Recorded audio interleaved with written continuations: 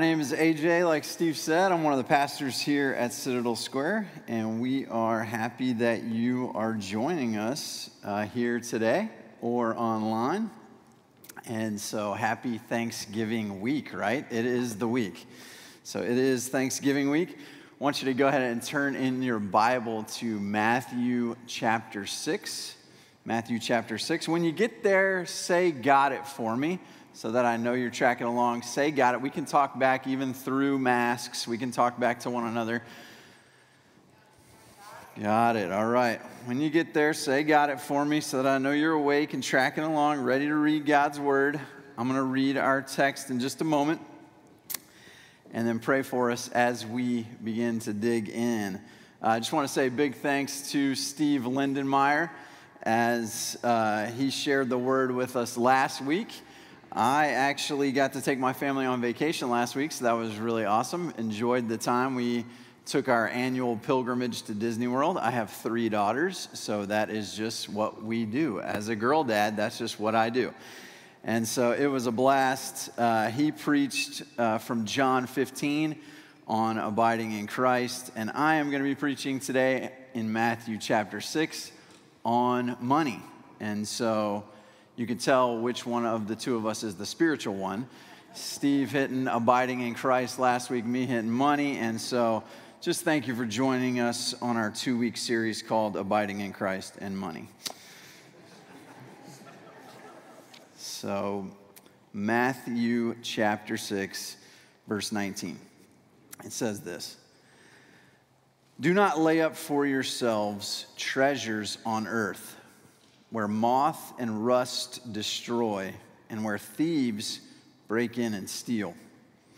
But lay up for yourselves treasures in heaven, where neither moth nor rust destroys, and where thieves do not break in and steal. For where your treasure is, there your heart will be also.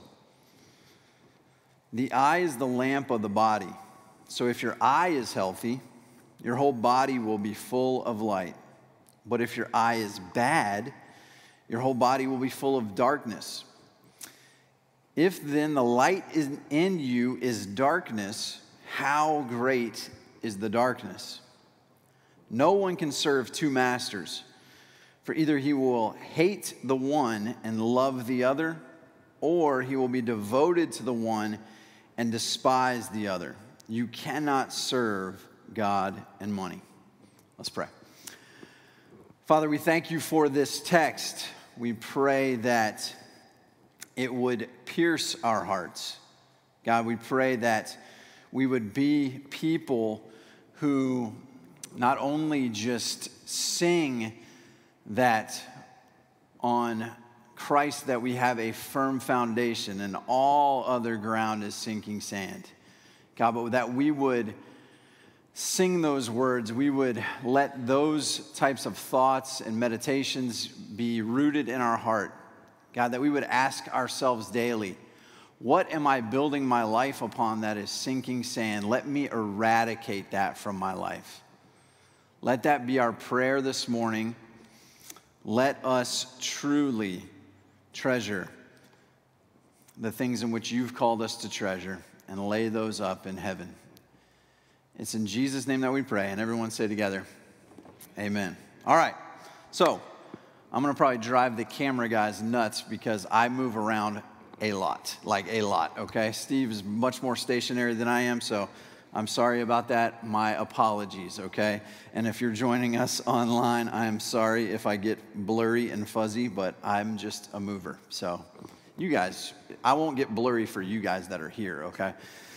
So by show of hands, do you have a family member, a friend, a frenemy who is greedier than you, stingier than you, maybe worse off at managing money than you?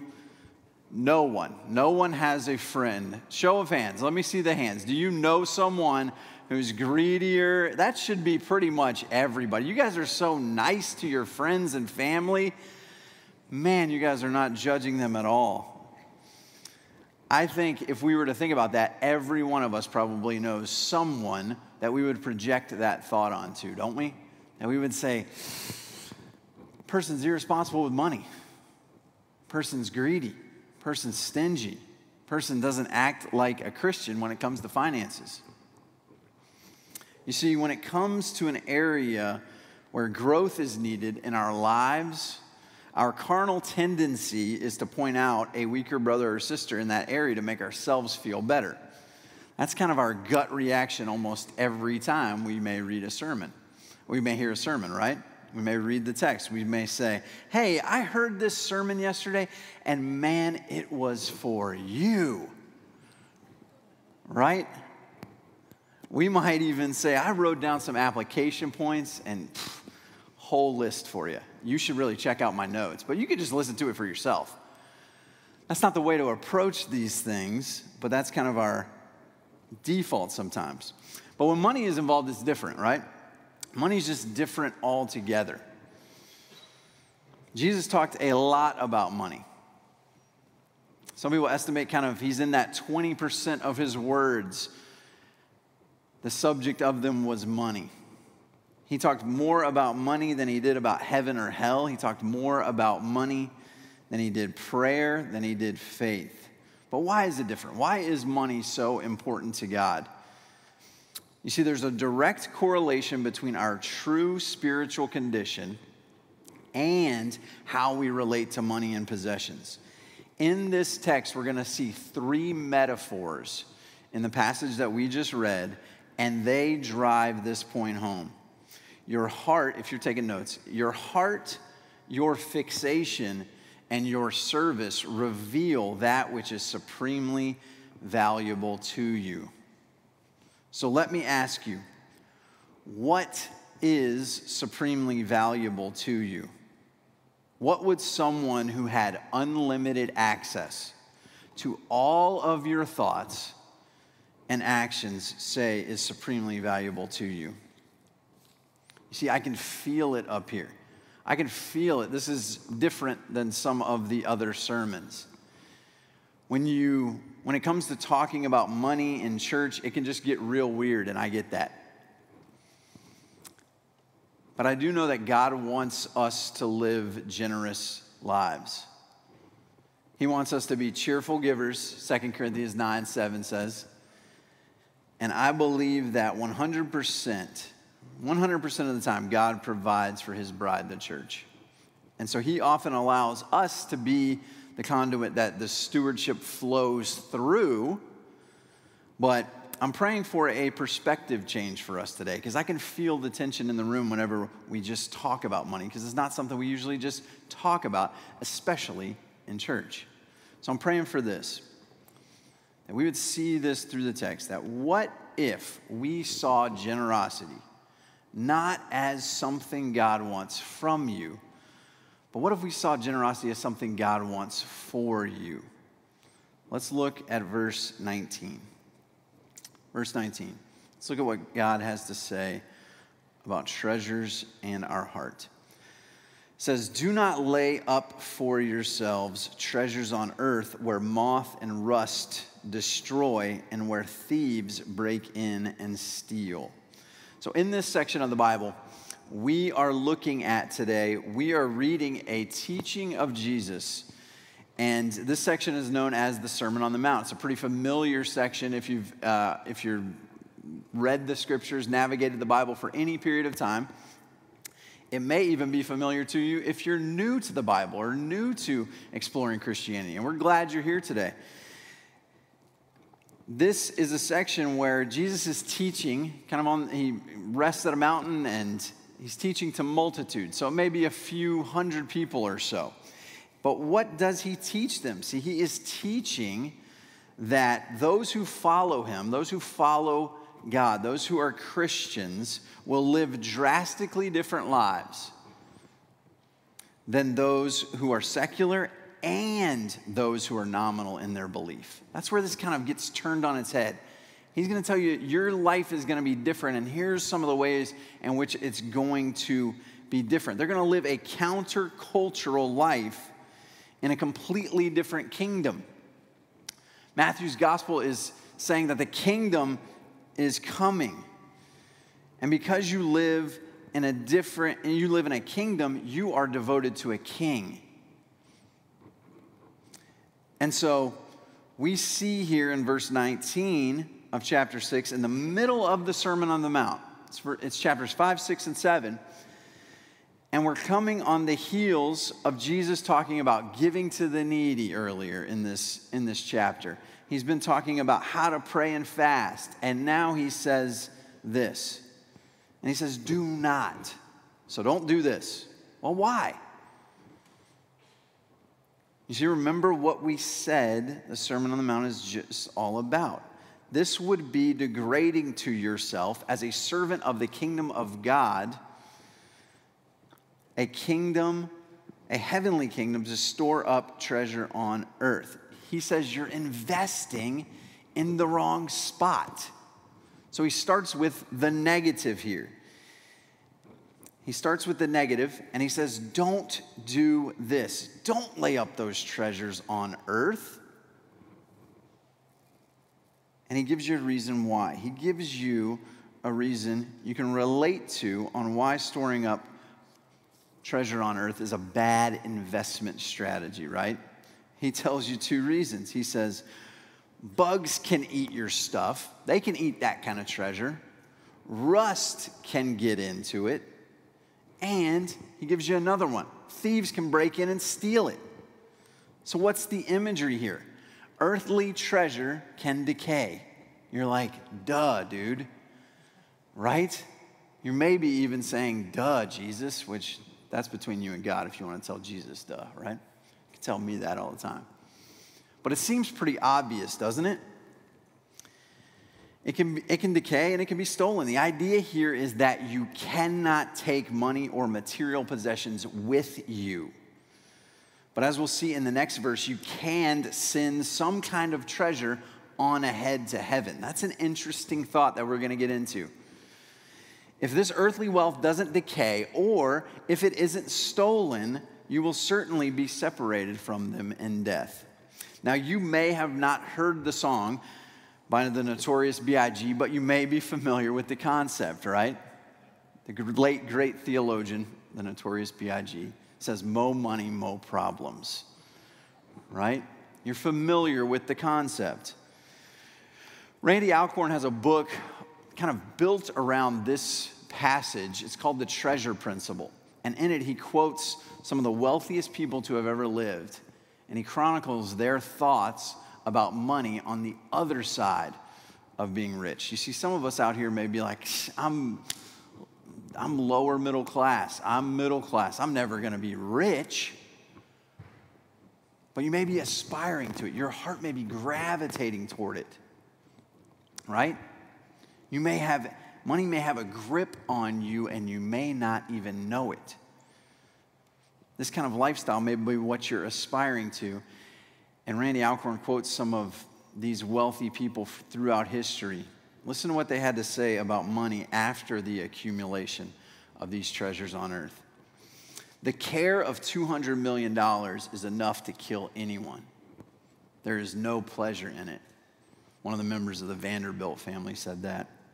John D. Rockefeller, I have made many millions, but they have brought me no happiness.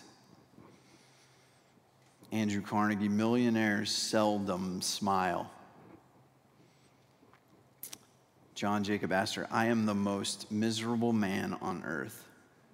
And then Henry Ford says, I was happier when doing a mechanic's job. See, some of us may not be able to relate to that kind of wealth. But if we were honest with ourselves, could we recall what kind of treasures we are storing up? Let's look at what Jesus says in verse 20. So then he tells us where we should lay this treasure up. He says, but lay up for yourselves treasures in heaven, where neither moth nor rust destroys, and where thieves do not break in and steal. So he gives us the exact inverse of the first verse. When he gives us these instructions to lay up, the word could also be interpreted as treasure. That's a weird way to read that. Read that verse with that in mind. but treasure up for yourselves treasure in heaven. They come from the same word as treasure later in the verse right there. So treasure up for yourselves treasure in heaven. What does that look like? He takes the negative from the first verse, flips it, right? Gives you positives of what's going to happen if you do not do this. And then he says, if you do this thing positively, if you do lay up for yourselves treasures in heaven, then this stuff, this decay, this bug-eaten, this rust, this thieves breaking in and steal it, then that can't happen. So did you see that? This will last for eternity. Jesus just said, lay up for ourselves, for yourselves, for you treasures.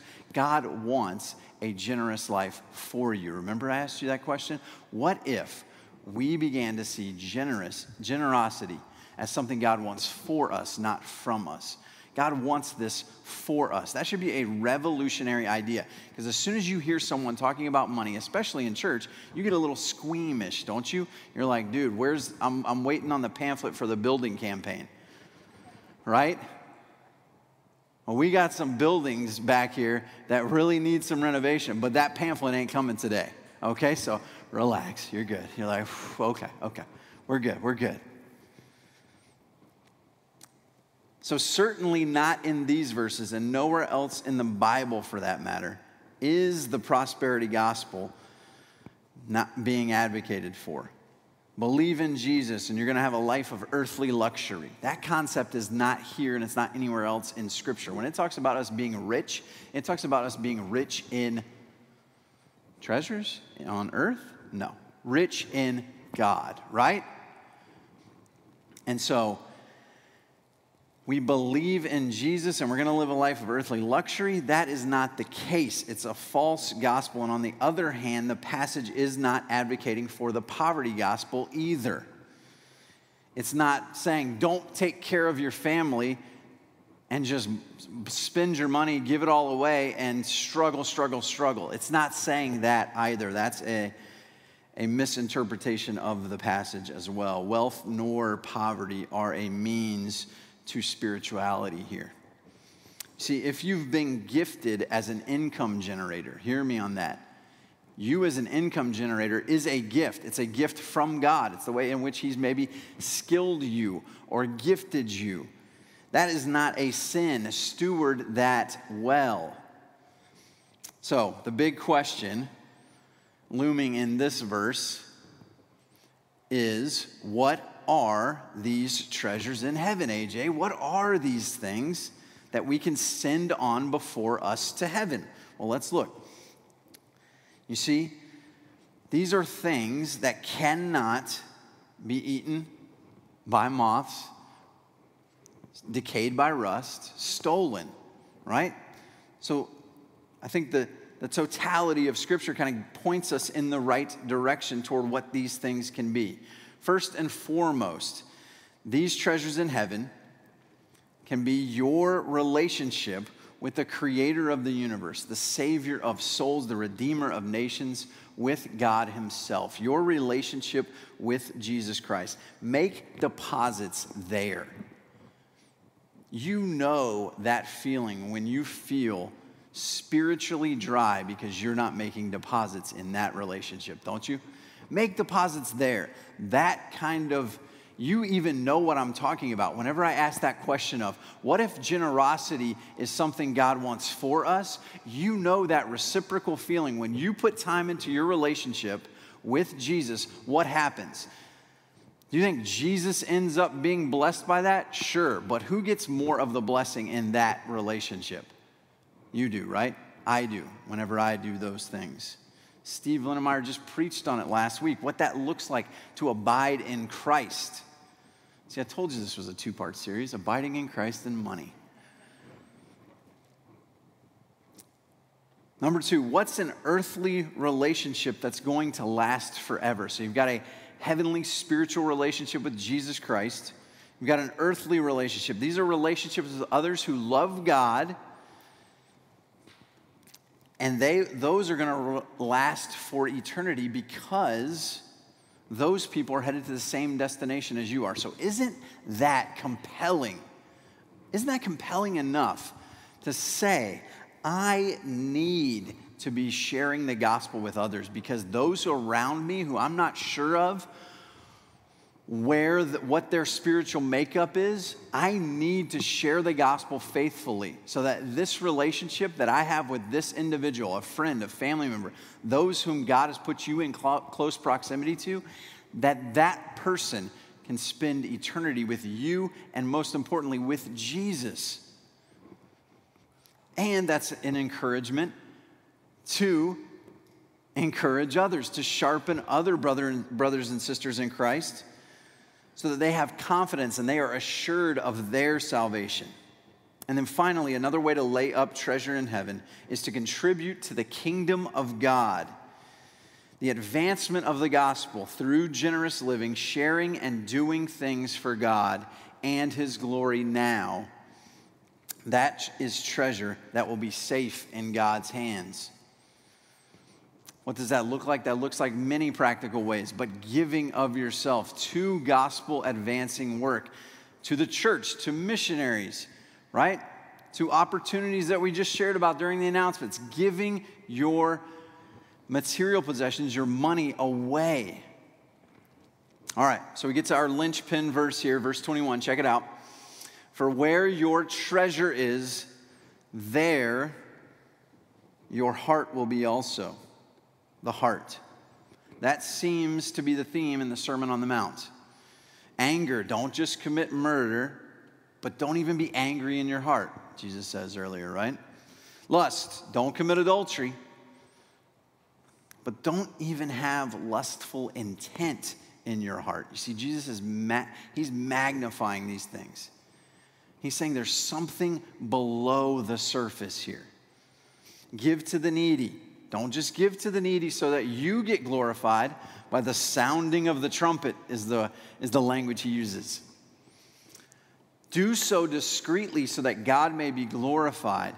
If you do so loudly, you have already received your reward, Matthew 6:2 says.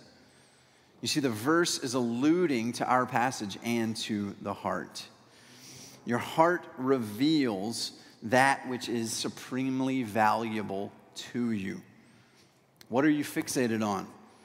If what you define as precious is located in heaven, that's where your heart will be. Money and possessions have a power to grip us and keep us earthbound. Our lives on earth do matter, but hear me on this, they are quite fragile. James 4:14 says, you are a mist. He calls me and you a mist in light of eternity. Our lives here on earth are that of a vapor. You see, I like my current house. It has some cool architectural features. I like the house, but at the end of the day, it is just a house. This earth is not our home. It's just a hotel. Steward it well. Don't trash the place. But God has guaranteed you and me, He's going to check us out of this hotel at some point. So, how do we make sure we know where our heart is directed? This is an illustration as well from history. John Wesley, a prominent pastor back in the 1700s, he began to limit his expenses of living. One year he made 30 pounds, and he calculated that it cost him 28 pounds to live. So he gave 2 away. Well, then the next year, his income doubled. So he kept his expenses at 28 pounds, and he gave away 32. And this continued so on and so forth to where one year he made 1,400 pounds. And he was still living very modestly, giving away over 1,300 pounds. And so, do you have this relationship with money where you can say, these things don't grip me? If I get a raise, does that mean I get to then live more lavishly? Or does that mean that I get to then live more generously? That's a question for us all. As stewards, that's the way in which we've been gifted. We've been gifted with these good gifts, so store them up in heaven, not on earth. All right, let's look at this middle section here, where it talks about the eye and the lamp. Let's see what Jesus has to say about the eye. The eye is the lamp of the body. So if your eye is healthy, your whole body will be full of light. But if your eye is bad, your whole body will be full of darkness. If then the light in you is darkness, how great is the darkness? See, the eye is similar to the heart. It's a way in which things enter our souls, in which things enter us. Money and possessions have a unique power to grab our fixation and darken the eye. You see, motive in Christianity is everything. This is what Jesus has continually done, and we've made note of in the Sermon on the Mount. There's something you're struggling with on the surface. There's something at the heart level, at the eye level, that is deeper. The eye is the synonym for the heart here. It's pointing to motive and what you hold precious, what grips you, and what you are fixated on. You cannot trust yourself. Hear me clearly on this. You cannot trust yourself to govern your own generosity. Do you think you can trust yourself with money?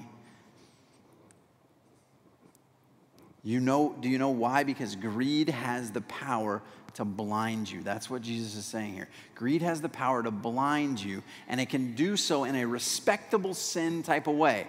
It can do so in we don't really talk about money that much.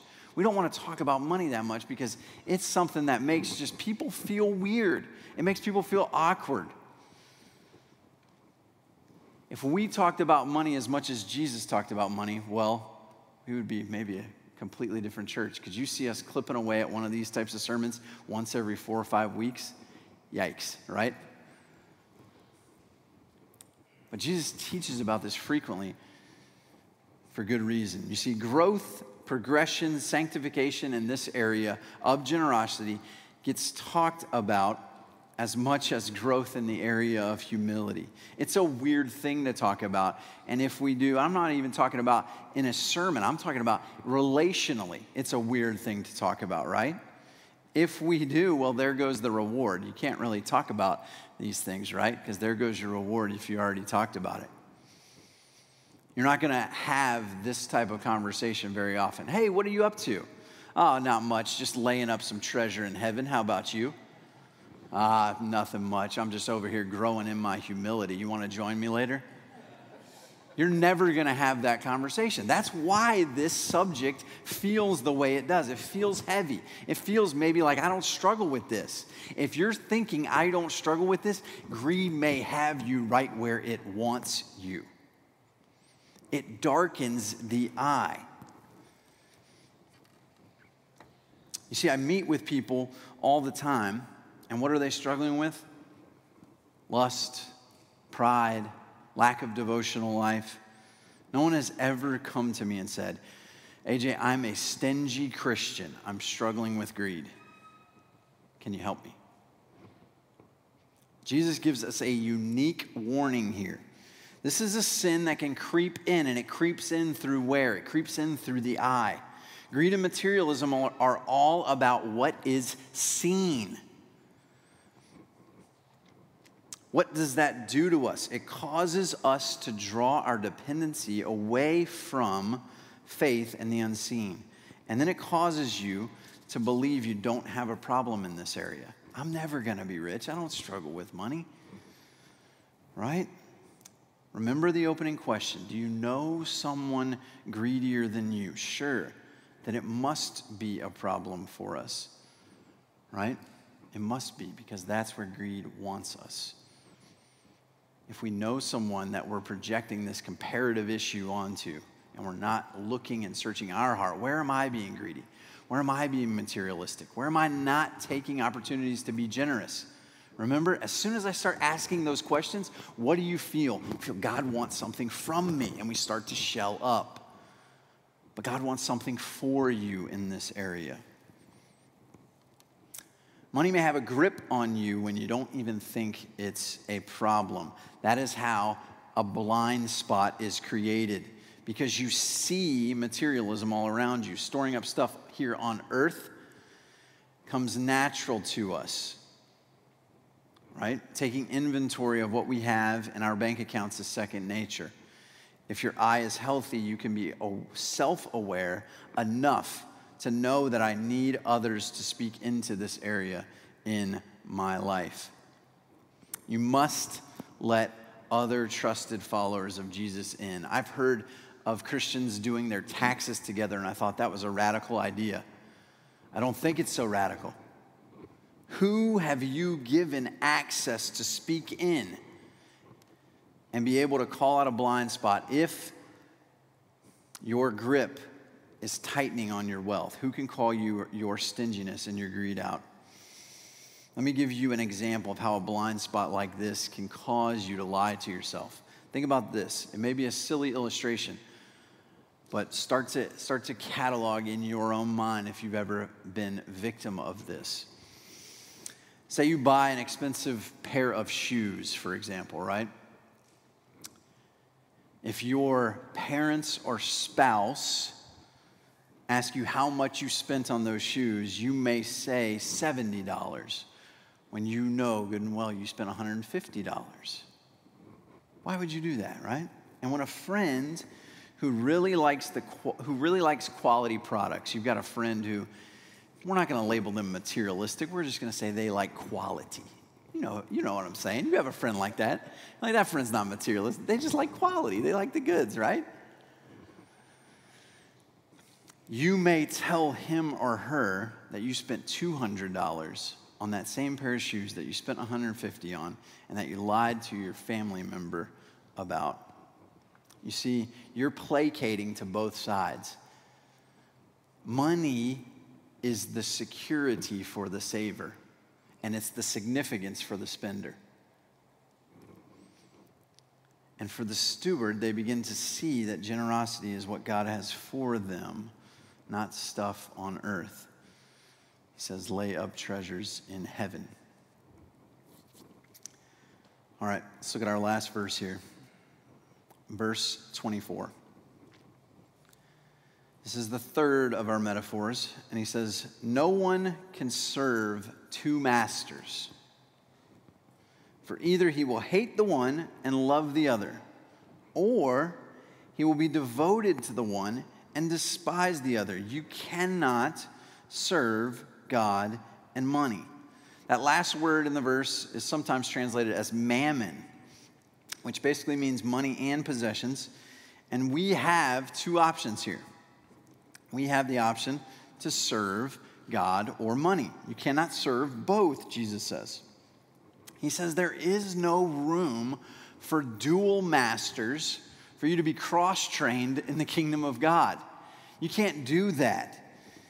He says there's a singular purpose, a singular one in whom you serve. The danger here is idolatry. What can't you live without?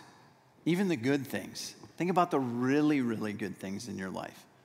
Some of the blessings that God has even given you in your life. It may not be so blatant coming to mind, so let me ask some diagnostic questions. What are you dreaming about? What do you dream about? What do you daydream about? What gets most of your energy? When you say, man, I'm a morning person, from 7 to 9 a.m., I'm ready to go. What gets your time there? What gets most of your money? That's an easy one. You've heard that one a lot when anyone ever preaches on money. Well, look at your checkbook. Well, good thing we don't have checkbooks anymore, right? But look at your bank statements. What does get most of your money? It's good to be aware of that. It's good to start to know where that goes. What are you looking forward to? What's really got your attention? What are you giving your time to? i.e., what are you serving? Have you ever thought this? I'll really be able to give my life away and serve God once I'm financially secure. I'll really be able to do some ministry once I'm set up financially, once I'm a little bit more comfortable. You see, comfort may be your master. Money makes for a terrible master. You see, everything you serve as a master will ultimately want you to die for it. It's going to call you to die for it. And Jesus is the only master who dies for us. In Luke 9, Jesus says this, "If anyone would come after me, let him deny himself and take up his cross daily and follow me. For whoever would save his life will lose it. But whoever loses his life for my sake will save it. For what does it profit a man if he gains the whole world and loses or forfeits himself?" It's a similar type of warning, isn't it? Money, material possessions, things of earth. All right, so how can you know money isn't your master? How can you know money isn't your master? Number one, you can love the rich. You can love the rich, right? We can end up envying them pretty easily. We can also end up with this, you can almost end up thinking you're better than the rich because money doesn't have a grip on you. It almost creates a middle class or an impoverished arrogance. You're like, man, do those people have lots of possessions or do those possessions possess them, right? You get kind of that attitude about it. But can you not have an arrogance? Can you not envy them? And can you just love them? Can you love the rich? Number two, you can respect the poor.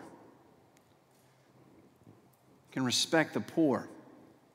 Tim Keller says this. He says, just because you may be financially superior to someone, right, does not mean that you are superior to them.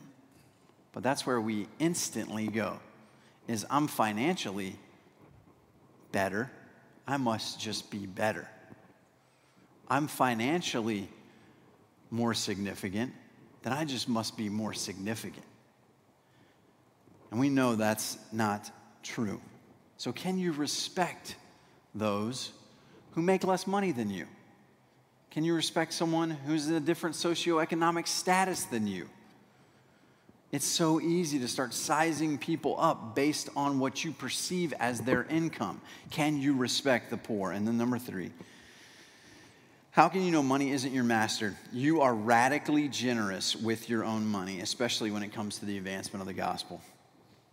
Well, what about the tithe? What about the 10%? What about this Old Testament idea of giving these first fruits away to God? Isn't that the standard, right? Jesus does validate that idea in Matthew 23:23. He says that is acknowledged by Jesus, and he makes note of it in Matthew chapter 23. But after the gospel accounts in the Bible, we really don't hear much about it. So what happens? Well, there's this kind of a rule that, 10%, what a great place maybe to start, right? Isn't that a good standard? Well, the giving of the early church in Acts 2:45 gets really radical. It gets a little bit crazy, right? They start selling off their possessions so that they can take care of their family, their new family in the kingdom of God, right? They start selling off possessions to take care of their brothers and sisters in Christ. They begin giving to the church, to one another, and to the advancement of the kingdom as if they're storing up treasure where? In heaven, right? Not here on earth. as if they've defined what is truly supreme in their lives. As if they know it truly is better to give than it is to receive. Get good at giving. 2 Corinthians 8:7 says, see that you excel in this being giving, act of grace also.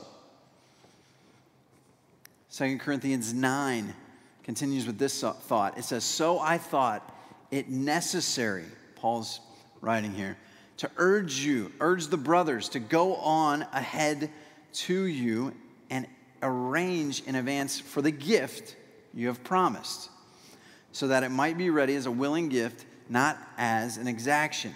To this point, whoever sows sparingly will also reap sparingly, and whoever sows bountifully will also reap bountifully. Each one must give as he has decided in his heart, not reluctantly or under compulsion, for God loves a cheerful giver. So there's this spirit empowerment now that we can be prompted to give. And sometimes giving 10% is really going to hurt. But how do we give? What is this New Testament? What is this standard of giving? We give in light of the cross. That sounds heavy, right? That sounds like you guys are waiting on me to just, ushers, come on forth with the baskets, right? See, Jesus talked about giving a lot, and he never took up one offering. He gave it all first. We give in light of the cross. You don't just take up your cross relationally. Have you ever thought about taking up your cross financially? It's a revolutionary thought, isn't it? I've never thought about that until I wrote it. Have you ever thought about taking up your cross financially? Does your generosity cost you some comfort? You see, 5% may cost you something.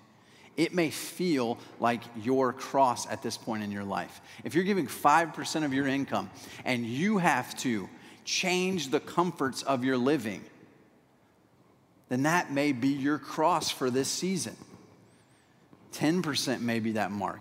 25% may not change the way in which you live. And I'm not just saying giving to the church, I'm saying giving away. If you're giving away 25% of your income, that may cause you to take up a cross and put away some comfort. It may cause you to get uncomfortable in your lifestyle. And that is the standard. Are you really losing something when you lose that comfort? Let me challenge you on that. Are you really losing something? If our very best things are in heaven, our very best thoughts will fly the same direction. But if our choicest possessions are on earth, our heart will be earthbound. Remember, this is just a hotel. In loosening our grip on the things of earth, God is for us. In laying up treasure in heaven, God is for us. In taking up our cross daily, God is for us. Now let me end here. But we got to start with some bad news first before we get to the good news. Jeremiah 17:9 says this. It says, the heart, remember that was kind of our pivotal verse in verse 21. The heart is deceitful above all things and desperately sick. Who can understand it? But here's the good news, and it's in the very next verse. In Jeremiah 17:10, it says this, I, the Lord, search the heart. God knows you. He knows what we needed. He knows we didn't just need a good friend, a buddy to die for us, right? He knows that wouldn't have helped us. He knows that we needed the perfect Savior, the Son of God, to die for us. He knew that we were that wretched, that the only thing that could pay our sin and debt was Jesus himself.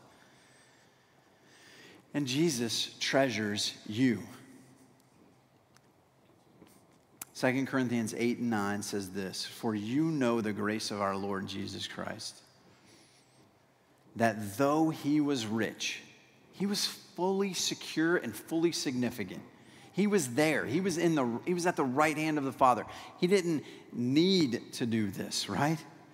That though he was rich, yet for your sake, for our sake, for you, Jesus treasures you. For your sake, he became poor so that you, by his poverty, might become rich. God loved you so much that Jesus died so you could be earthly rich? No.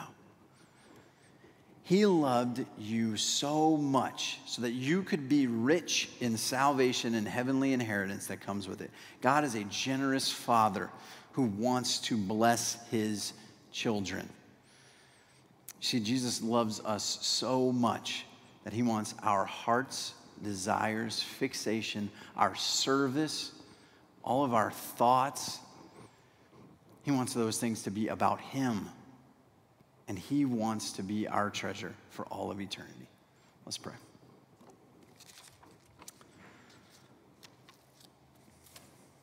Father, we thank you that where our heart lies, there we'll find our treasure, God. We'll find our treasure where our heart is directing us. And we just read that our hearts are wicked, and that's a scary thing, to leave us to ourselves, but we're so glad that you don't. You don't leave us to our own devices, God. You sent Jesus, and you sent him to make a way for us. You sent him so that we could have a relationship with you. And God, I pray that we would treasure that, we would cherish that. That would be that in which we hold precious. That would be that in which we long for. That would be that in which we are fixated upon, what our eyes gaze upon all day and night. God, that Jesus would be our master, nothing else. We can't do it on our own. We need the Holy Spirit to empower us now. God, as much as this passage is about money and material possessions and generosity, God, it's about our heart. It's about our relationship with you and what we truly treasure. I pray that each and every one of us would make you our eternal treasure, God. And I pray that the word would just grab our hearts, God, that we would begin to take these words, put them into practice, and live it. And it's in Jesus' name that we pray. Amen.